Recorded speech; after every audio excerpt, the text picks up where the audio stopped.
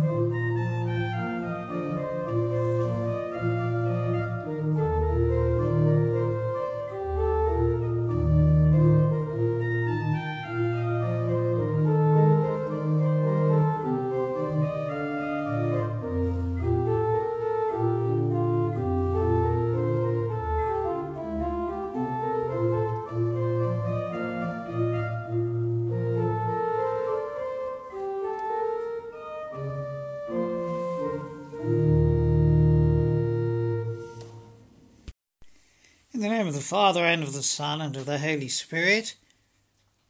Amen.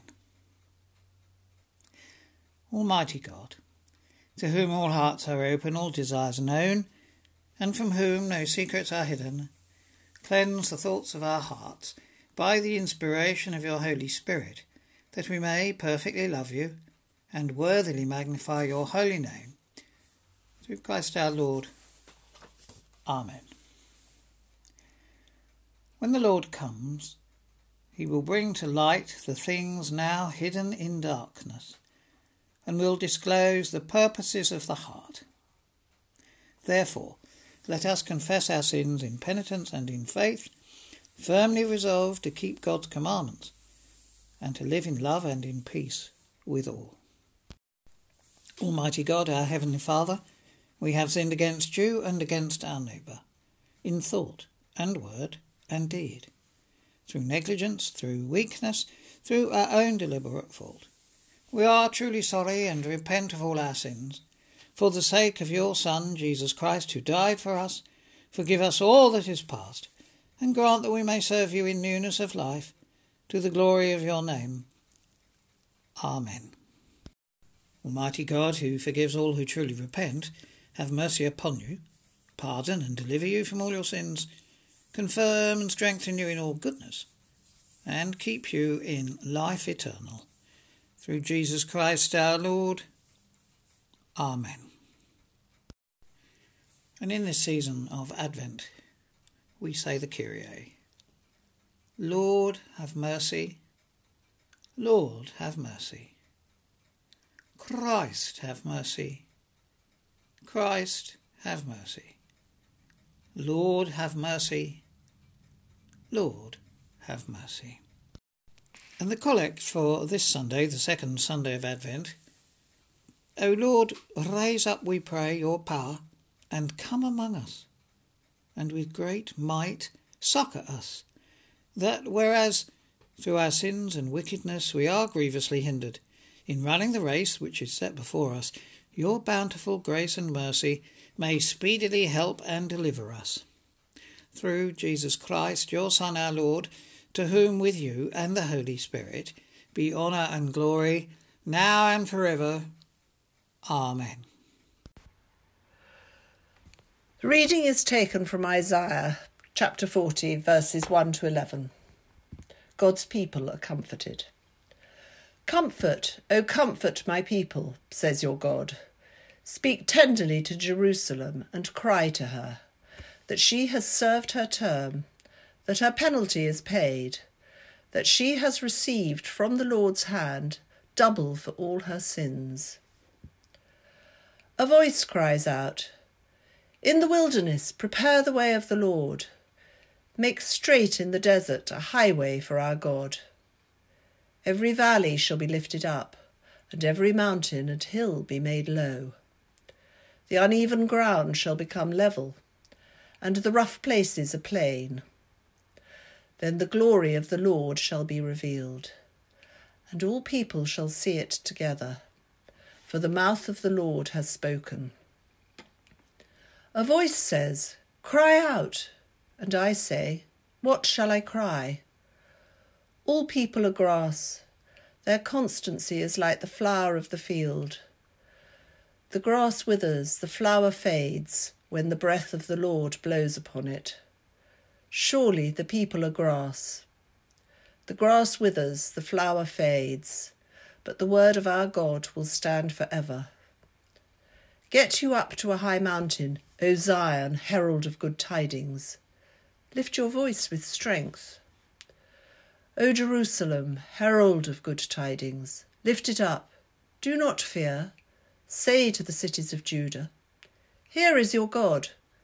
See, the Lord God comes with might, and his arm rules for him. His reward is with him, and his recompense before him. He will feed his flock like a shepherd. He will gather the lambs in his arms and carry them in his bosom, and gently lead the mother sheep. This is the word of the Lord. The second reading comes from Peter, chapter 3, verses 8 to 15. But do not ignore this one fact, beloved, that with the Lord 1 day is like 1,000 years, and 1,000 years are like 1 day. The Lord is not slow about his promise, as some think of slowness, but is patient with you, not wanting any to perish, but all to come to repentance. But the day of the Lord will come like a thief, and then the heavens will pass away with a loud noise, and the elements will be dissolved with fire, and the earth and everything that is done on it will be disclosed. Since all these things are to be dissolved in this way, what sort of people ought you to be in leading lives of holiness and godliness, waiting for and hastening the coming of the day of God, because of which the heavens will be set ablaze and dissolved, and the elements will melt with fire? But in accordance with his promise, we wait for new heavens and a new earth, where righteousness is at home. Therefore, beloved, while you are waiting for these things, strive to be found by him at peace, without spot or blemish, and regard the patience of our Lord as salvation. This is the word of the Lord. O come, Emmanuel, and ransom captive Israel, that mourns in lonely exile near, until the Son of God appear. Rejoice, rejoice, Emmanuel shall come to you, O Israel. Hear the gospel of our Lord Jesus Christ according to Mark. And our gospel reading this morning is taken from the very beginning of Mark's gospel, chapter 1, verse 1. the beginning of the good news of Jesus Christ, the Son of God. As it is written in the prophet Isaiah, "See, I am sending my messenger ahead of you, who will prepare your way. The voice of one crying out in the wilderness, prepare the way of the Lord, make his paths straight." John the Baptizer appeared in the wilderness, proclaiming a baptism of repentance for the forgiveness of sins. And people from the whole Judean countryside and all the people of Jerusalem were going out to him and were baptized by him in the river Jordan, confessing their sins. Now John was clothed with camel's hair, with a leather belt around his waist, and he ate locusts and wild honey. He proclaimed, "The one who is more powerful than I is coming after me. I am not worthy to stoop down and untie the thong of his sandals. I have baptized you with water, but he will baptize you with the Holy Spirit." This is the gospel of Christ. May I speak in the name of the Father, and of the Son, and of the Holy Spirit. Amen. Comfort ye, my people, saith your God. It turns out that we have been turning to the food of our childhood during lockdown, with Cadbury and Mr. Kipling in the fore. We know the words, comfort ye, my people, saith your God, from that first tenor recitative of Handel's Messiah, which for me is one of those wonderful openings which sets off a world of sound and of anticipation for both the oratorio and of my memories of listening in the past, live in Bath Abbey and at home, frequently on a cold, frosty Sunday afternoon in late Advent when I am writing Christmas cards. Now, although this is chapter 40 of the book of Isaiah, everything suggests that this is the beginning of another author, usually called Second Isaiah. He is writing to those in exile. His readers who had been taken into captivity in Babylon, they or their parents, sometimes 40 or 50 years before, and they remembered sadly and deeply the Jerusalem of the past. Passages from Lamentations point to the feelings in their hearts. How deserted lies the city, once so full of people. Bitterly she weeps at night. Tears are on her cheeks. After affliction and hard labour, Judah has gone into exile. The roads to Zion mourn. All her gateways are desolate. Her priests groan. Her enemies looked at her and laughed at her destruction. And into this comes the first words of the prophet, comfort ye, my people. Now, our exiles have not turned to mini chocolate rolls or cupcakes, but to the stories of the past. It is in this exile that the laws of Moses are codified, refined, respected, and the identity of Israel, the identity of the people, markedly delineated. Much, by the way, as I observed many years later, that the Italians in New Jersey, where I was living, seemed to be much more Italian, to my eyes, than the Italians which I knew from the country itself.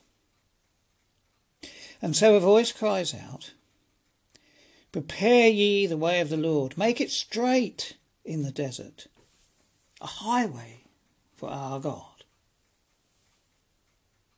Mention of the wilderness or the desert instantly recalls for us the wanderings of the Israelites, which for 40 years were very far from straight. They were neither straight physically nor spiritually. Our tenor, though, continuing with our memories of Messiah, has got other ideas. Every valley shall be exalted, every mountain and hill made low, the crooked straight, and the rough places plain. This new Exodus, which was foretold and which will come to pass, will be direct and assured, for the mouth of the Lord has spoken. And there follows a pastoral comforting. He will feed his flock like a shepherd. He will gather the lambs in his arms and carry them in his bosom and gently lead the mother sheep. But we know that this is more than comfort, more than pastoral. But of course it's another foretelling, the promise that we are now waiting to celebrate, the promise of the coming of the great shepherd of the sheep. Amen. Let us now affirm our faith together in the words of the Creed. We believe in one God, the Father, the Almighty, maker of heaven and earth, and of all that is, seen and unseen. We believe in one Lord, Jesus Christ, the only Son of God, eternally begotten of the Father, God from God, light from light, true God from true God, begotten, not made, of one being with the Father. Through him all things were made. For us and for our salvation he came down from heaven, was incarnate from the Holy Spirit and the Virgin Mary, and was made man. For our sake he was crucified under Pontius Pilate. He suffered death and was buried. On the third day he rose again, in accordance with the Scriptures. He ascended into heaven, and is seated at the right hand of the Father. He will come again in glory to judge the living and the dead, and his kingdom will have no end. We believe in the Holy Spirit, the Lord, the giver of life, who proceeds from the Father and the Son, who with the Father and the Son is worshipped and glorified, who has spoken through the prophets. We believe in one holy, Catholic and Apostolic Church. We acknowledge one baptism for the forgiveness of sins. We look for the resurrection of the dead and the life of the world to come. Amen. Let us pray. Father in heaven, we thank you for this chance to come before you once more in our church building, once more together as a congregation. And as we wait in this Advent season, help us to prepare our hearts to receive you. Lord, in your mercy, hear our prayer. Lord, we thank you for the continued good news about vaccination against COVID-19. We pray for those organising the logistics of delivery and for all those who will administer the inoculations. We pray for your help that they may be able to do this work successfully. Lord, in your mercy, hear our prayer. Heavenly Father, who gave us the gift of the land and the sea, we pray for our farmers and fishermen as they await the results of the negotiations taking place in Brussels this weekend. Whatever the outcome, there will be changes for them to embrace and challenges to be overcome. Lord, in your mercy, hear our prayer. Father of all, we bring to you all who suffer in mind or body or spirit. We pray for your comforting and your healing touch. Among those we know, we include in our prayers today Jill Smith, Alan Elkins, Barbara Fletcher, and Penny Cora. Lord, in your mercy, hear our prayer. Heavenly Father, we give you thanks for those who we love but who we no longer see. Help us to be certain that they are safe and at peace and at rest with you. And we pray now for the friends and family of Joyce Scholes, Mary Emma Lloyd, Janet Yardley, Dulcie Woodhouse, Mary Woodhouse, and David Bevan. Lord, in your mercy, hear our prayer.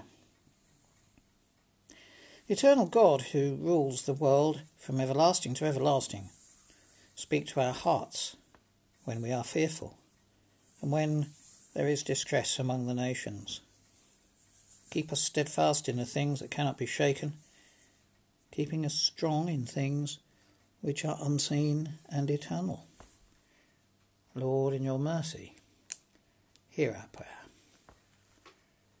And so now we join together in the prayer that Jesus taught us. Our Father, which art in heaven, hallowed be thy name. Thy kingdom come, thy will be done, on earth as it is in heaven. Give us this day our daily bread, and forgive us our trespasses, as we forgive them that trespass against us. And lead us not into temptation, but deliver us from evil. For thine is the kingdom, the power, and the glory, for ever and ever. Amen.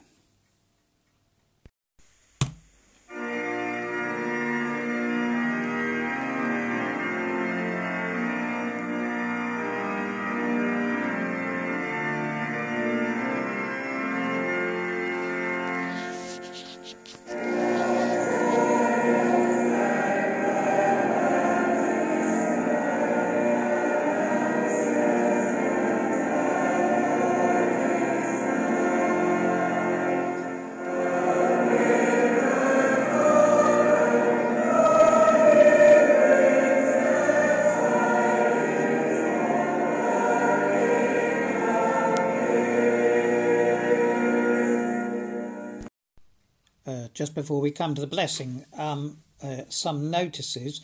In particular this morning, please, I'd like to draw to your attention the schedule of carols on the hour, which will happen on Christmas Eve.